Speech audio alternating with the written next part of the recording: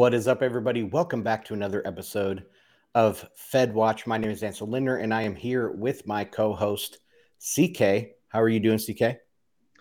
I am doing good. I'm a little under the weather, but pushing through. Excited to be here. A lot to catch up on. How you doing, Ansel? Good, good. Yes, we did not have a show last week, of course, because of the Amsterdam conference, which I unfortunately did not get to go to. Hopefully, we can hear some highlights here up front. But we have a big show. Yeah, we're going to catch up on UK updates, China updates, talk a little Bitcoin, talk a little Europe energy crisis. So lots on the plate today. But what give us a recap of your experience over there in Amsterdam, CK? No, it was a lot of fun. Honestly, Amsterdam is just an awesome city. So honestly, it's kind of hard to mess it up. But it was a great event. Bear markets really bring a curated crowd, a lot less tourists. We had about 3,000 diehard Bitcoiners, the majority of them from Europe. And it was a great event. We had three different stages. The majority of them were a standing room the entire time, which is really awesome to see. We had a few really hard-hitting panels where advocates on the ground fighting for humanitarian causes in embattled regions. They're talking about Bitcoin and how it can help them and how they've been using it. So those are the narratives I love to hear the most. Obviously, tough times, but yeah, it's great to kind of just see Bitcoin being taken seriously in Europe, and obviously you and I think that that's important. So it was great times. Obviously, it kind of hit me hard. It hit a bunch of people hard. Everyone partying a little bit too hard, but getting a lot of attention as well. We were at the same exact time as a central bank conference too. So I got an Uber, and the guy was like, "Bitcoin or central bankers? Who are you working for?" So obviously, I said it was Bitcoin. That's cool. So did you have, I watched a bunch of clips and there was a bunch of people talking topics around macro. Did you have any macro conversations behind the scenes with people? What are people thinking about? What's the general kind of feeling, I guess, in the Bitcoin insiders of the macro situation? Yeah, I mean, people think that Europe is in for troubled times still. There's an enormous amount of kind of anxiety and fear about what is happening in Ukraine. Obviously, I felt a lot closer to it when it was happening. I was flying in. That's when the strikes on Kyiv on Monday happened. So it really kind of hits home how close it is to Europe. It's on the continent. But at the same time, there was a lot of excitement in the air as if, Bitcoin was the future, that we were talking about the right things. And there was this kind of defiant optimism. Whereas throughout Europe right now, I think there's just a lot of fear. And people just looking on the outside, looking in, they could see it. Yeah, one thing that struck me was Bitcoin Amsterdam happening. Of course, that was the headline conference, but there was a couple other conferences going on. And I was like, man, this is like the industry, even though we're at close to the bottom, right? We're at close to the bottom and in the bear market, but there's still enough of the, I guess, liveness within the community to support all of these conferences. And I think that is super bullish because just think back a couple years. I've been in Bitcoin for a long time, but if you think back to like 2015 bear market, there's no way there would have been enough of this, I guess, optimism out there, the holders of last resort, that there wasn't a lot of us at that time to support that type of week-long, 3 different conferences. So that's one thing that I noticed big time from this bear market is that it is just a bear market, but it's a bear market that has a lot more optimism and a lot more activity, actually. No, absolutely. I think every single bear market has more optimism and more activity, but this time it just really shows Bitcoin's staying power. And I think that that is just going to continue. It's going to get harder to bring the honey badger down. And I think that the enthusiasm amongst the community is going to just be contagious, especially as the world has really nothing better to offer. So I think that, yeah, I definitely think that it's super, super bullish. This was a bear market conference, but it was a pretty big bear market conference. Yeah, well, I just have some technical difficulties here. I tried to reset my camera to HD, and now it looks like it kicked me out. So let me try to real quick Yeah, just leave and come back. I'll entertain everyone. leave and come back. Okay. So I want to tell everyone here about the newest Bitcoin magazine. We currently have 500 of these awesome El Salvador President Bukele themed collectible bills that we are sending out with new subscribers to the new Bitcoin magazine. So you're going to get the upcoming Orange Party issue and then the next 3 issues plus the collectible bill. I wish I had one on me. I cannot wait to get my hands on this magazine and on this collectible bill. But yeah, I mean, y'all are going to want to get your hands on this. And honestly, just go to the Bitcoin Magazine store. We are loaded with awesome swag, collectibles, stickers, our You Know It. We recently dropped a awesome corduroy hat, Satoshi Nakamoto, in 2 different colors, brown and black. So Kanye West recently was pictured wearing a very, very similar hat. So if you want to get on that Satoshi Nakamoto vibe, go to the Bitcoin Magazine store, store.b.tc store.bitcoinmagazine.com, my bad, and use BM Live to get a discount, obviously. All right, Ansel, we can see you. You're back. Should we get I'm into back. the show? Yes. Okay. So first up, let's get into the Bitcoin chart. Let's pull that up first. Of course, that keeps us grounded. You keep us grounded, Christian, on Bitcoin. You being so intertwined in the industry, you keep us always grounded on Bitcoin. But starting here, you can just see we're in this pattern. We're going sideways. We've been at this price level around 19,000, 19,500 since June 18th. So over 120 days, I believe that is. And we're just keeping grinding sideways. I'm kind of waiting until we see what happens when we run into this red line, this trend line, and see if that is some sort of signal that that's time to buy. We're going to break out from here. Again, when I look at the price chart, when I look at some of the indicators on like the weekly time frame and other things, I just don't see a lot of bearish momentum. Even though we're sitting at the bottom, I don't believe we have any risk of like a cascade liquidation to take us all the way down to some of the levels that people are talking about. It's just a very, I think, encouraging consolidation compared to, say, the stock market, compared to other things. The volatility is very low. And so I think all in all, the last couple months has actually been very positive and shown that Bitcoin can hold on, can be strong. And it's not a speculatively driven market, at least completely. It is, of course, there is a lot of that. But this price has held on even despite all of the geopolitical stuff that's happened since June. We're still sitting at 19,000. So what are your thoughts on the price for the last few months? Yeah, I mean, it's interesting to see it consolidate like this. I do feel like we are probably in for another leg down. So maybe when we hit that trend line, that's what happens. I think that there just needs to be a little bit more pain. But beyond that, I do think that Bitcoin has been impressive. Like it's catching eyes. The haters are seeing it behave differently than pretty much all other assets. And I don't think other assets, I mean, obviously, a lot of other institutional assets, they kind of have that regular bid from savings, Passive. passive investing. So I don't think Bitcoin's passive bid is the same, but maybe it's more of an active passive bid, if you will, by enthusiasts who are very, very convicted. So it might be, maybe it's not as big. It might be better. So I think if Bitcoin tanks, the enthusiasts are going to buy it all up as quickly as possible. And I think that's hopefully when we see some strength.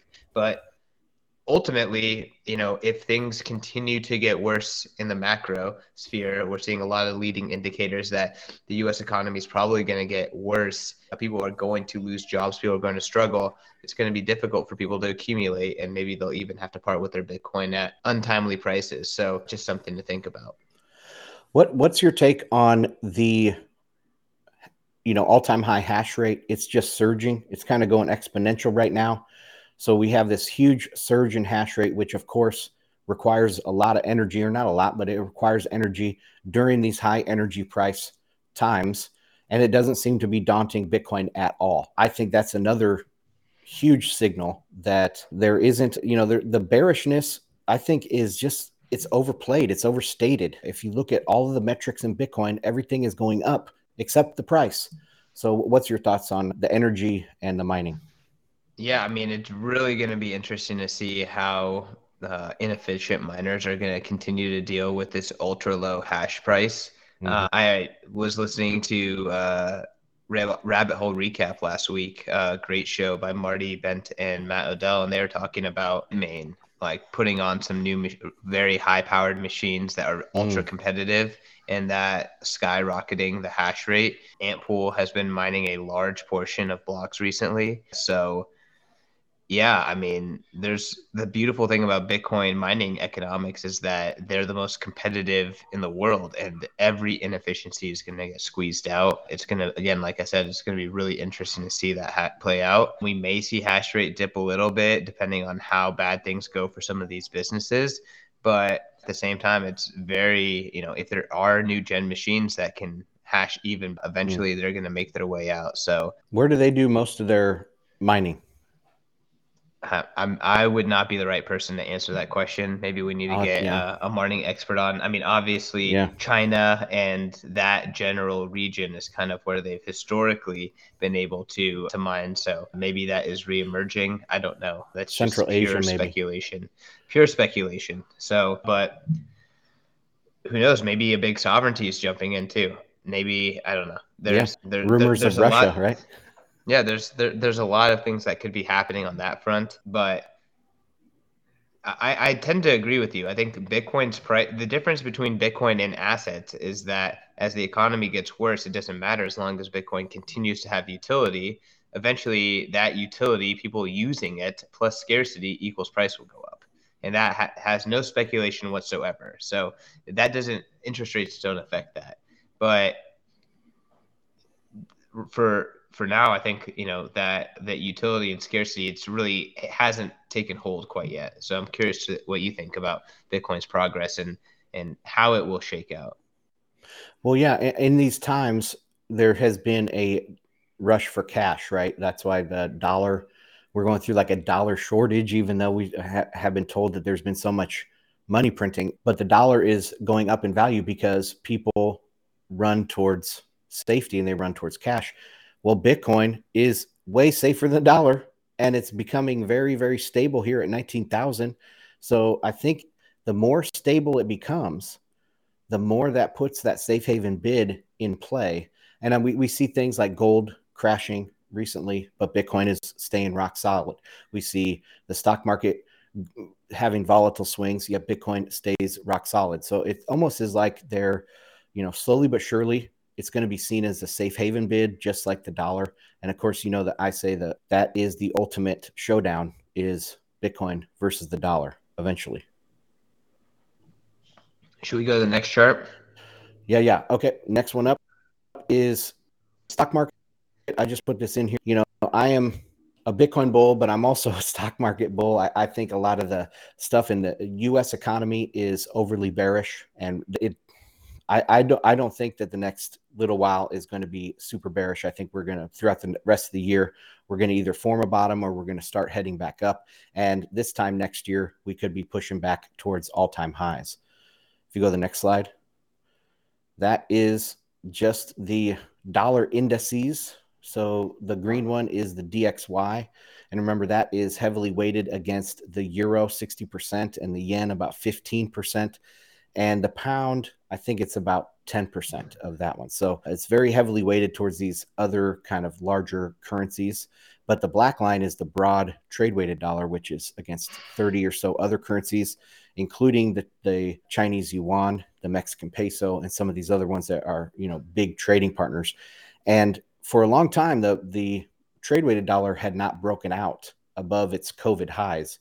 But just in the last couple of weeks now, it really has taken out those highs and is going much higher. And I put that down to stuff. The Japanese yen and the Chinese yuan are the currencies that are really kind of devaluing right now against the dollar. So it seems to be the East Asian currencies that are having the worst performance over the last couple of weeks. Of course, well, they're taking turns, right?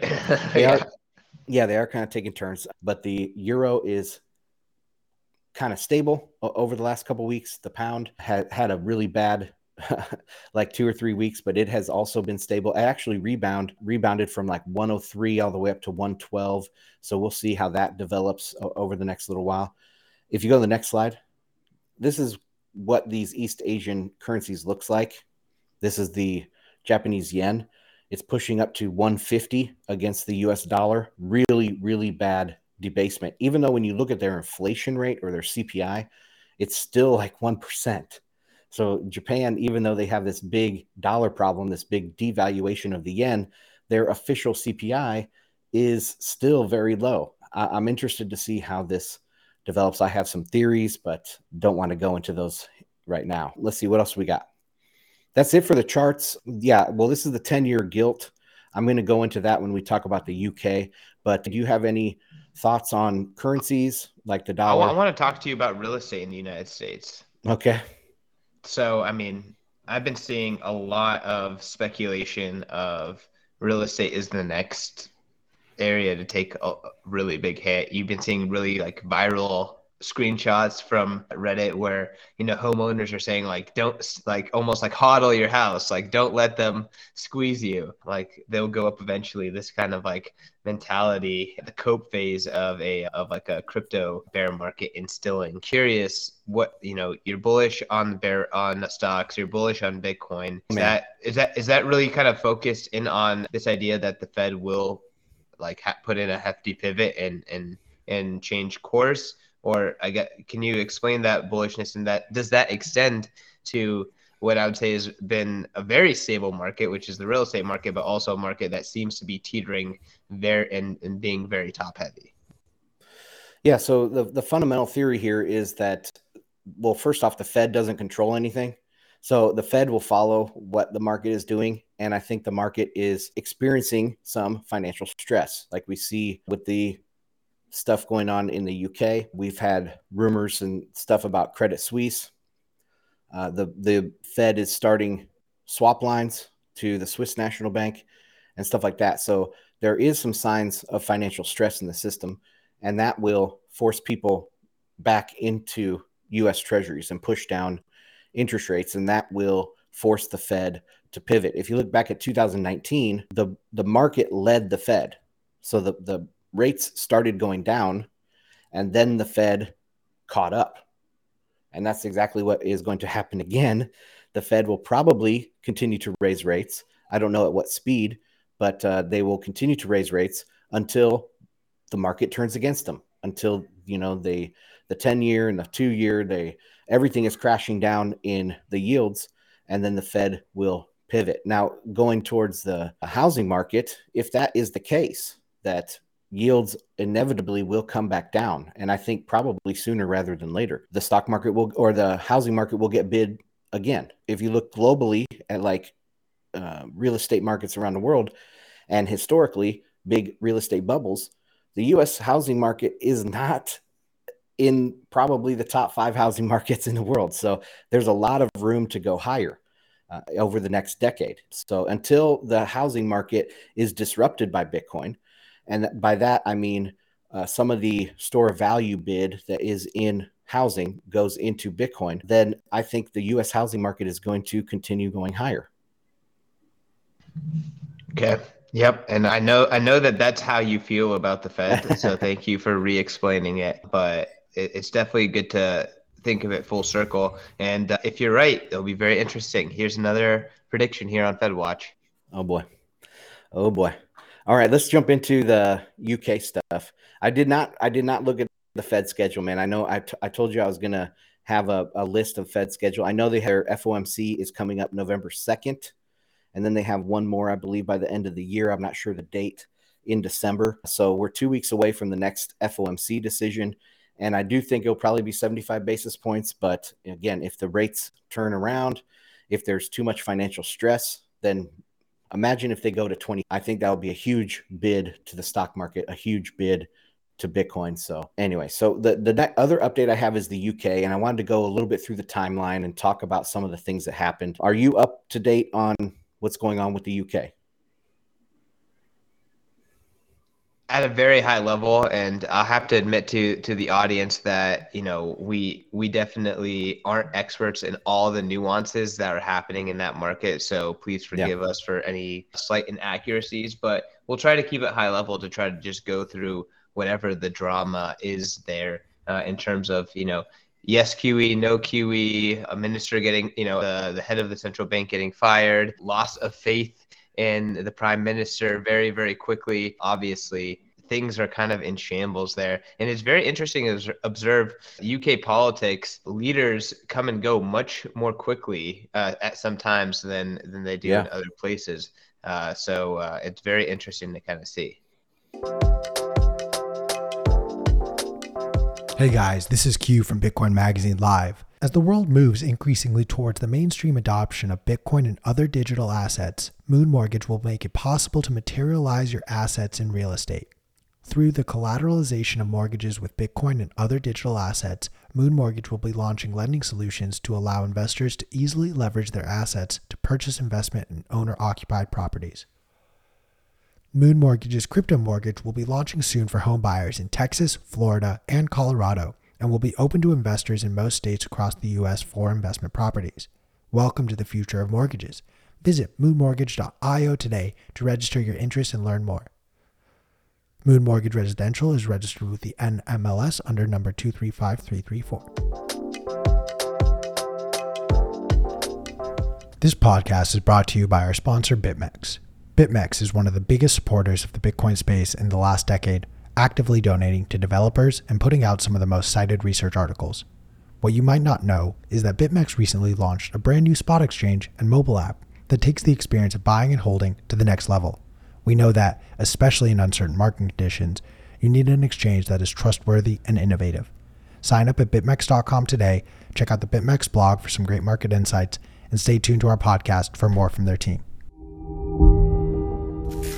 If you're like me and want to gain a deeper understanding of what's going on within the Bitcoin market and broader macro environment, you need to subscribe to Bitcoin Magazine Pro today. There's both a free and paid version of this daily newsletter where our market analysts break down what's going on in the markets so you don't have to. Subscribe today at bitcoinmagazinepro.com. Yeah, they're about to sack their second prime minister this year, like in a matter of 3 months. So that's pretty crazy.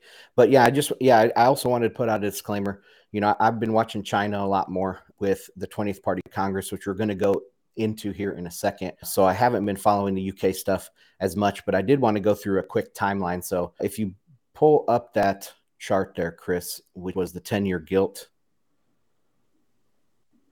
that is, as you can see, over the last few months from August, the 10-year rate over there was all the way down at 1.8%. And then in a matter of 2 months, it shot all the way up to 4.6%.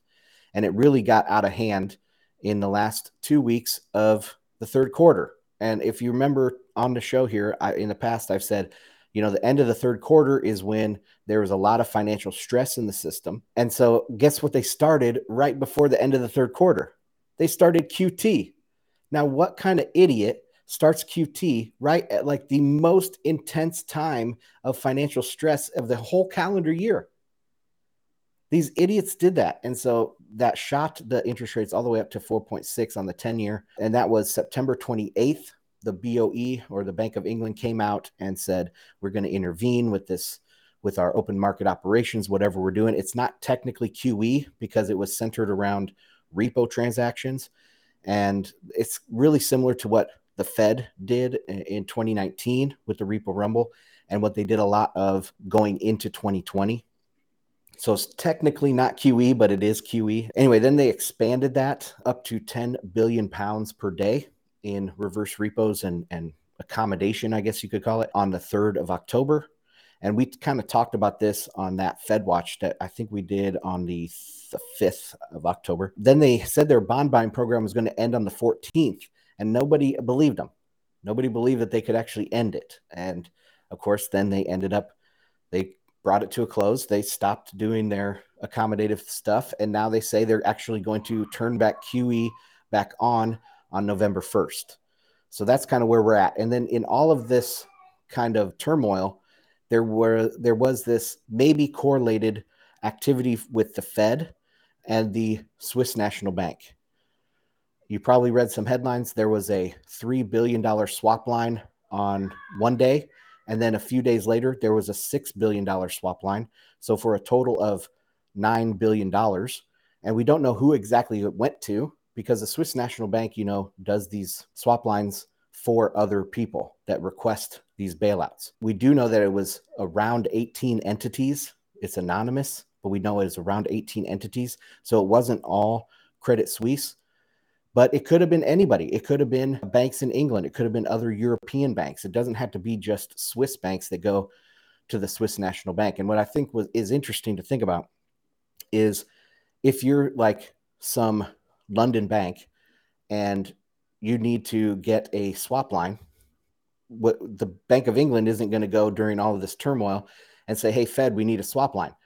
That would tank market sentiment even more, cause even more panic. Maybe they went to the ECB and the ECB said, no, our market's too fragile.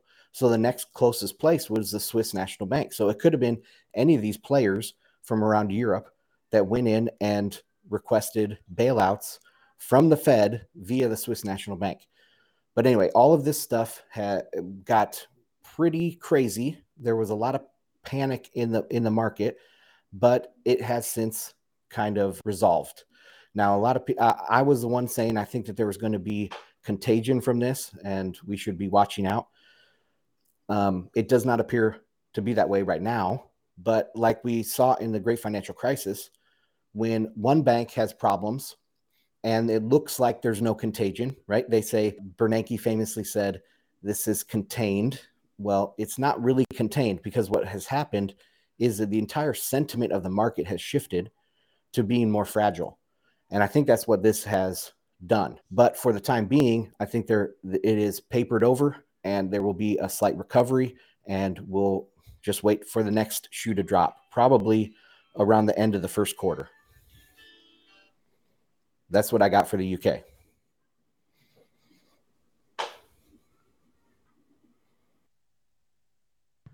The clown show continues, man. It's interesting.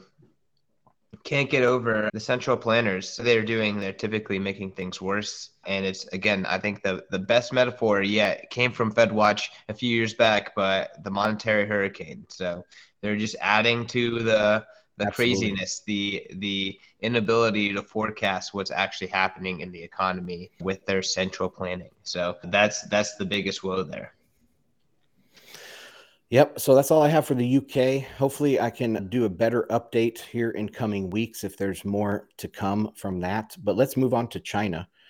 So China had the 20th Party Congress, and this is not getting a lot of headlines. Like what's happened in the UK, what's happening with the European energy stuff is getting a lot more headlines. But the 20th Party Congress, I think, is the biggest geopolitical event of the year and the biggest macro event of the year, maybe of a few decades, because China being the second largest economy, let's see what they talk about in their 5-year plans and what they tell you about their policies going forward. I think it's a very, very important milestone for the global economy, and there hasn't been a lot of headlines. So what I did was I asked Chris to put in the description to the video today of the entire transcript of Xi's speech. It's a 2-hour speech, and I was going to try to pull out a few quotes from that, but it was too long, and there wasn't any specific spot that I could pull out that made sense out of context. But I do want to say that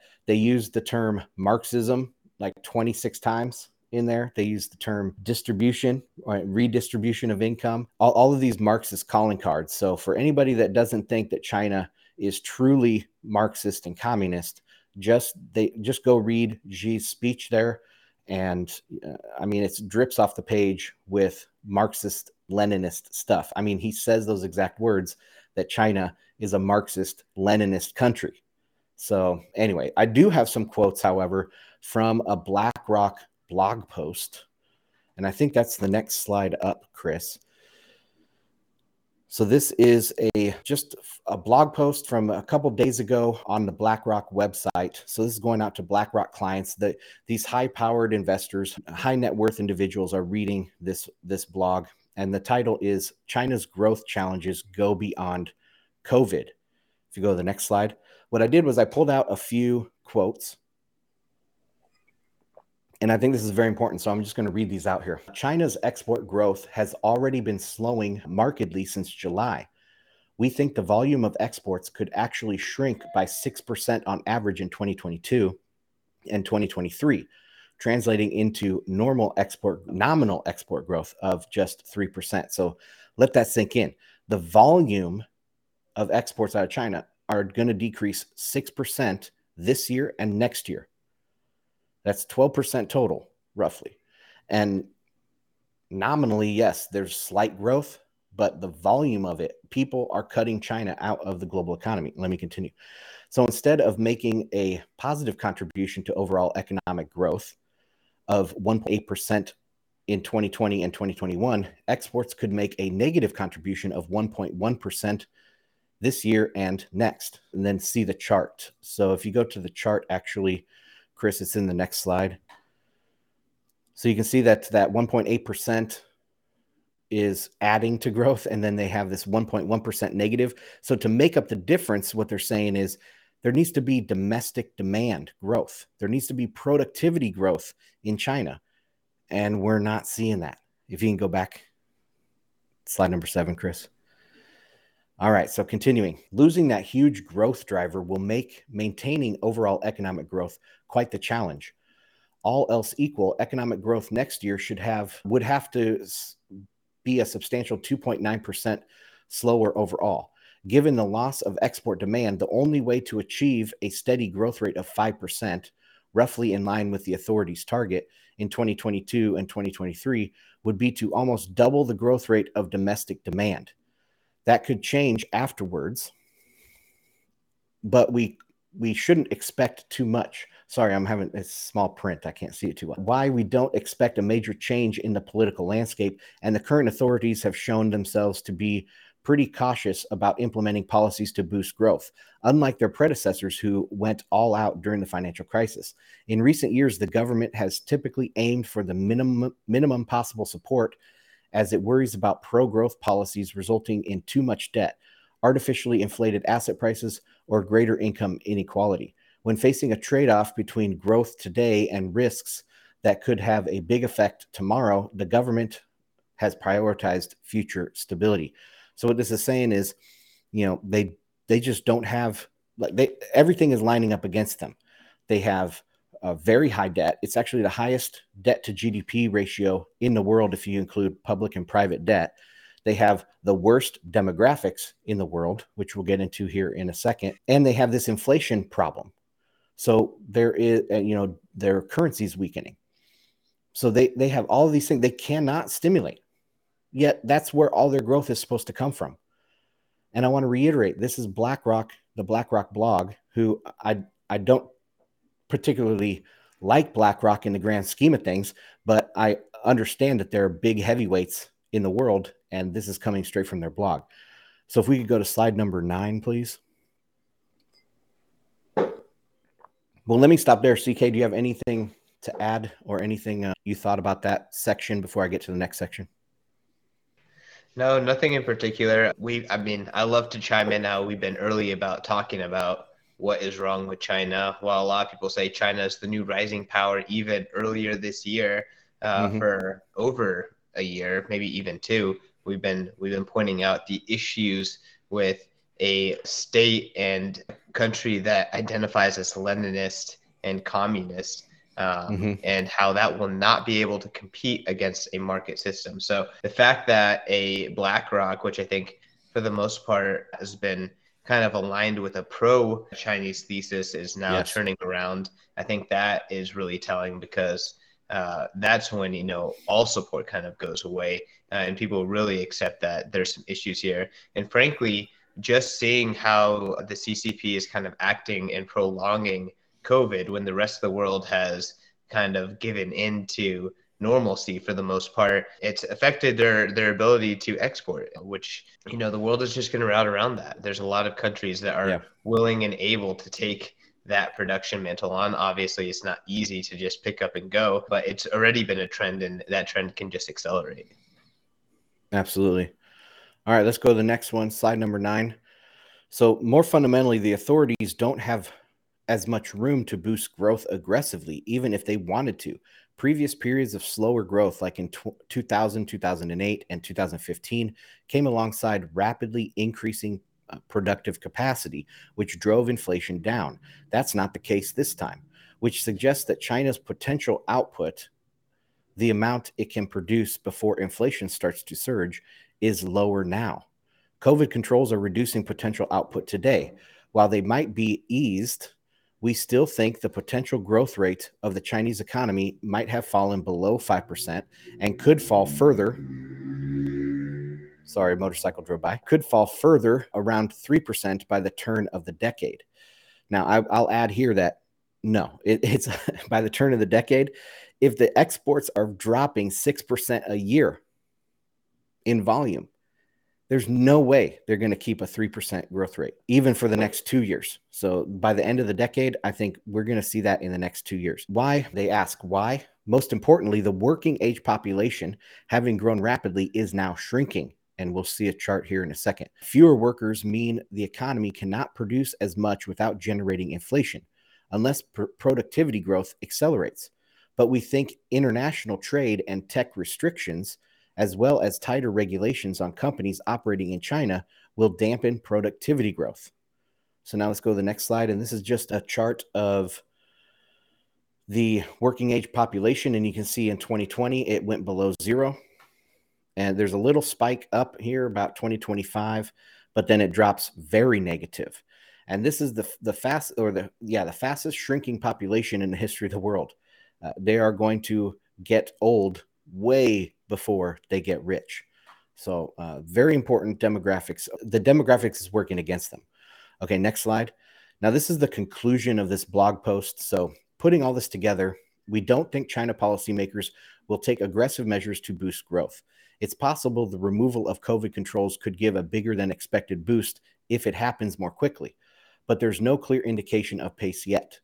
Looking through the COVID ups and downs, we think the slowing demand and grudging policy offsets as supply growth slows means growth will average significantly below pre-pandemic rates in coming years. That will have knock-on effect on the rest of the world.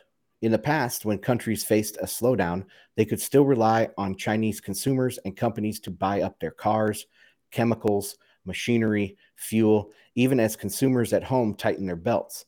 And they could rely on China to continue supplying an abundance of cheap products as China's rapidly growing working population enabled it to keep production costs low. Not so anymore. Recession is looming now for the US, UK, and Europe, but this time China won't be coming to its own or anyone else's rescue. So that is the blog post from BlackRock. Any closing thoughts before we move on to Michael Pettis? It is interesting to kind of hear about how this is going to affect the US and other nations. Obviously, China has been a massive force in the global economy for a long time, pretty much all of the 2000s. And so, the last 20 years or so, I know that you kind of have some theories there, why that's good for the US, why that's good for localism, why that's good for other developing nations. But in the immediate term, it's going to have some pains. Ansel, what are you going to say?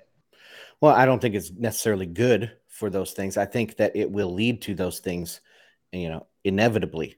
So I think that the way that the market is going, the way that the world is going, the way that human society and the global economy is evolving is beyond anyone's control. And I mean, it doesn't matter how we feel about it, right? It is going to happen. We're going to a multipolar world, if you can call it that, or a multi-regional world. And that will have spill-on, knock-on effects towards localism and also towards trust minimizing currency, which is one of the big bids under Bitcoin. Trade between these regions, these powers aren't going to trust each other. Well, you need a currency that is trusted, that embodies that trust so that there can be trade between these regional powers in the world. They're not going to accept credit. Okay, China's credit is not going to be good in the US or Europe. Russian credit definitely isn't going to be good in Europe. So there's, these regional powers need a neutral currency to trade with, and that is part of Bitcoin's story for sure. But let's move on real quick. Did you have something else to add? No. Okay. Let's move on. I agree. Yep. All right. We're running short on time, so we're probably not going to be able to get to the European stuff. Maybe we can touch on it briefly before we can do it. 12 more minutes. Let's go. We have to bounce. Okay. So this is Michael Pettis, and he is, if you guys aren't following on Twitter, make sure you follow Michael Pettis. I can't remember his handle. I think it's Michael X Pettis or something like that on Twitter. And he is a professor at Beijing University, I believe. Pretty well-known and well-established economist that's working over there in China. And I just love the stuff that he puts out. But here, this is what a tweet thread he put out about what's happening here between provincial governments or regional governments and the CCP in Beijing. So he's quoting from an article, and he says, quote, "The Ministry of Finance said government-backed entities would be strictly prohibited from purchasing land by raising debt last week, describing the practice as a sham," end quote. The Ministry of Finance is right, of course, but this doesn't address the original problem. Allowing local governments to reverse the decline in land sales revenue by setting up SPVs to buy land from themselves was simply a way for them to borrow money and pretend the proceeds were actually land sale revenues. This was extremely risky because, among other things, it meant that the local governments were effectively doubling down on their already excessive exposure to the real estate market. The Ministry of Finance was absolutely right to clamp down on this practice. Next slide. But local governments are desperate. Their revenues have dropped sharply, even as their expenses have risen. What is more, they are expected to fund a wave of growth next year. The Ministry of Finance stopped them from faking revenues without addressing the reasons they had to do so. Beijing must know how difficult the circumstances are that local governments face, and yet isn't doing much to help. I think we are probably seeing the beginning of what over the next few years will be a very contentious relationship between local governments and Beijing. And I'll say that his analysis here agrees with what the BlackRock was saying, is that they don't have room to do stimulus. All they're doing is they're clamping down on these faulty accounting practices, but not addressing the underlying issue. And they probably won't. And so Michael Pettis here this is a big statement saying that there's going to be a contentious relationship between local governments and Beijing. Now, the history of China does not like contentious relationships between local governments and the ruling power. You know, most of the history is warring states. It's rare to have a consolidated China. And so that's one thing I've been saying too, that the risk of kind of revolution is not zero over there. And Michael Pettis is saying that right here. I mean, he might not have intended to say that, but that's what I think people that are at least amateur students of history will read that statement and be like, oh, damn, there's some risk of China actually having social upheaval. So what do you think of what Michael Pettis there said? Very interesting. There's already been social upheaval. There's been a lot of social upheaval already, and we don't even see the majority of it. But it's happened with these banks. It's happened with people not wanting to repay their loans. It's happened with people saying that they're not going to make their payments on the real estate that they're waiting to get built that's not getting built. We're seeing on social media people like using humor to get around the CCP censorship. You know, obviously there's a black market for Bitcoin mining and Bitcoin itself in China. So I think we've already seen social upheaval, and it's likely just to get worse. But again, this is kind of the problem with like these mandated growth from governments, these expectations with socialism. It just does not work. So it's going to create contention. And I think people are going to look fondly at the days when markets were a little bit more free to operate in China and ask, why are we doing this? Absolutely. All great points. Okay, so we have a few minutes left. Let's try to get through some of this stuff from Europe. So this slide here is the Dutch natural gas futures. This is the front month contract, and you see it's just really dropping hard here. I wanted to compare that to the U.S. contract. So you can see the price there is what, 113 on the Dutch. And if you go to U.S. nat gas, it's at 5. So there is a huge discrepancy, but also the price here in the U.S. is crashing as well for natural gas, not just oil. So oil is down at around $85 a barrel. So energy in general, the futures contracts are trading much lower, much more in line with normal. Now, we did have Andreas on. If you go to the next slide, we did have Andreas on a couple weeks ago. And the reason why I got him on was because he was talking some sanity. He was trying to fight the Armageddon narrative in the European energy crisis going on. And I was trying to do similar, talking about the dollar. And so I wanted to get him on it and pick his brain on that. But here, this is a tweet thread from, I think, this morning. And I wanted to read through a few of these things. So he says the gas and electricity prices are dropping fast in Europe right now, and they are likely going to drop further. What's going on? Natural gas prices have dropped from greater than 300 euros per megawatt hour to levels just north of 50 euros. And day ahead prices are even lower in many areas of Europe. Next. This is a chart of the natural gas futures like I just had with the Dutch contracts, but also he has the German in here, the German one. But prices in Spain, he says, have dropped as low as 27 euros per megawatt hour for gas, as there is currently a queue of ships waiting to offload outside of Spanish LNG ports. Next slide. So this one, damn, the print is really small. This has led LNG within day prices to trade sub 25 in Spain. Next slide. Again, here's the Dutch natural gas futures.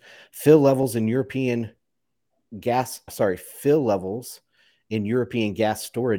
are approaching 100%, way ahead of the deadline of 1 November, and paired with milder than usual weather. This leads to very low net spot demand for gas. And actually, I paired this with the wrong chart. So if you go to the next slide, this is the chart of the storage. And you can see Hungary is the only laggard here. But of course, Hungary is also the only European country that's still getting Russian gas. I think actually Italy is still getting some Russian gas, but Hungary is the main one. So they're the only one that is below this 80% threshold. So he says Germany is, for example, still running large daily net injections into storage through mid-October as 1, the flow is decent, 2, the temperatures are mild, and 3, natural gas consumption among households and industry it's below 2021 levels. So if you go to the next slide. So this is the German natural gas chart showing the demand by season. And the orange line is the current, I guess, storage. And so you can see it's very high, getting ready for winter. There is hence very limited scarcity risks for October, November, and the arrow points clearly down for prices as a consequence. LNG ships are queuing up, and there is nowhere to place it. Now we're starting to get to a situation like in April of 2020 when the oil futures went to zero. They actually went negative because we had a situation there where all of the storage tanks were full. All the storage tanks were full, and many of the large oil tankers were actually just sitting offshore full. So there was nowhere to take physical delivery. So everybody that had a oil contract, they had to dump it. They had to dump it at any price because they couldn't take delivery. There was nowhere to store it. There was nowhere to put the gas or to put the oil. And so they had to dump the contracts, and that's why it went to zero. Now we're coming to a similar situation in a crazy twist of fate here. We're coming to the same damn situation with LNG. These ships are sitting queued up offshore. What happens when these futures contracts come for delivery and these tanks are full, the ships are full, waiting to unload? I mean, it could, seriously, the price could drop to zero on some of these LNG contracts. It's just crazy what has happened to this energy market. But let's go to the next one. And this is the last one.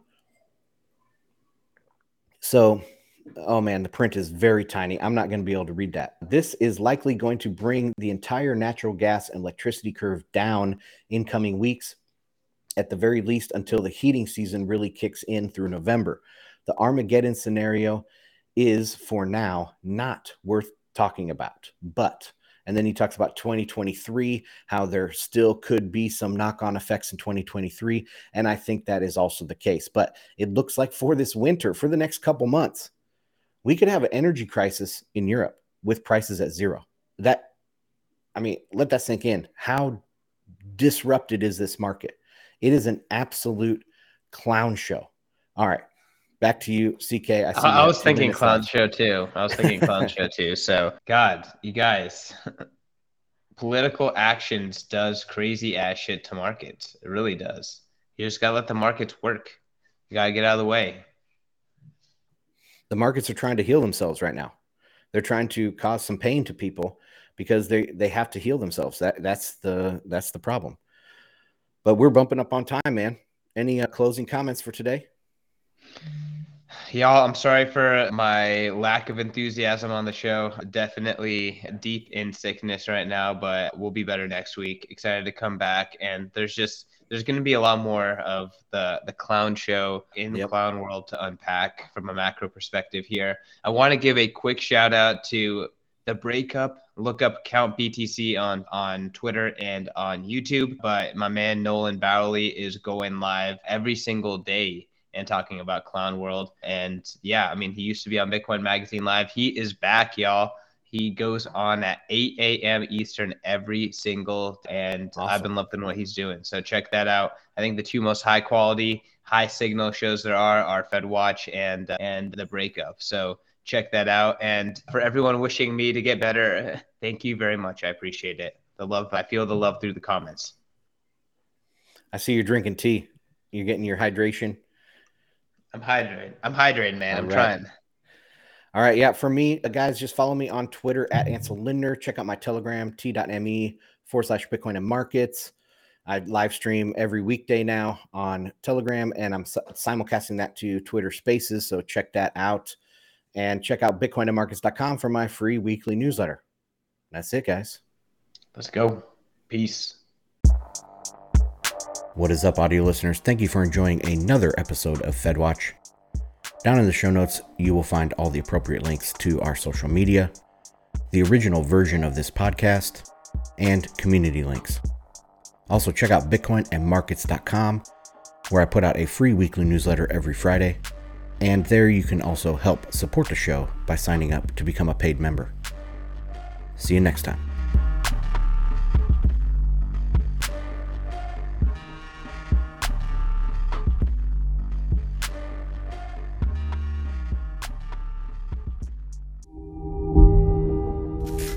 Hey guys, this is Q from Bitcoin Magazine Live.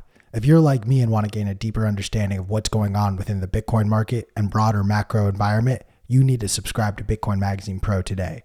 There's both a free and paid version of this daily newsletter where our market analysts break down what's going on in the markets so you don't have to. Subscribe today at bitcoinmagazinepro.com.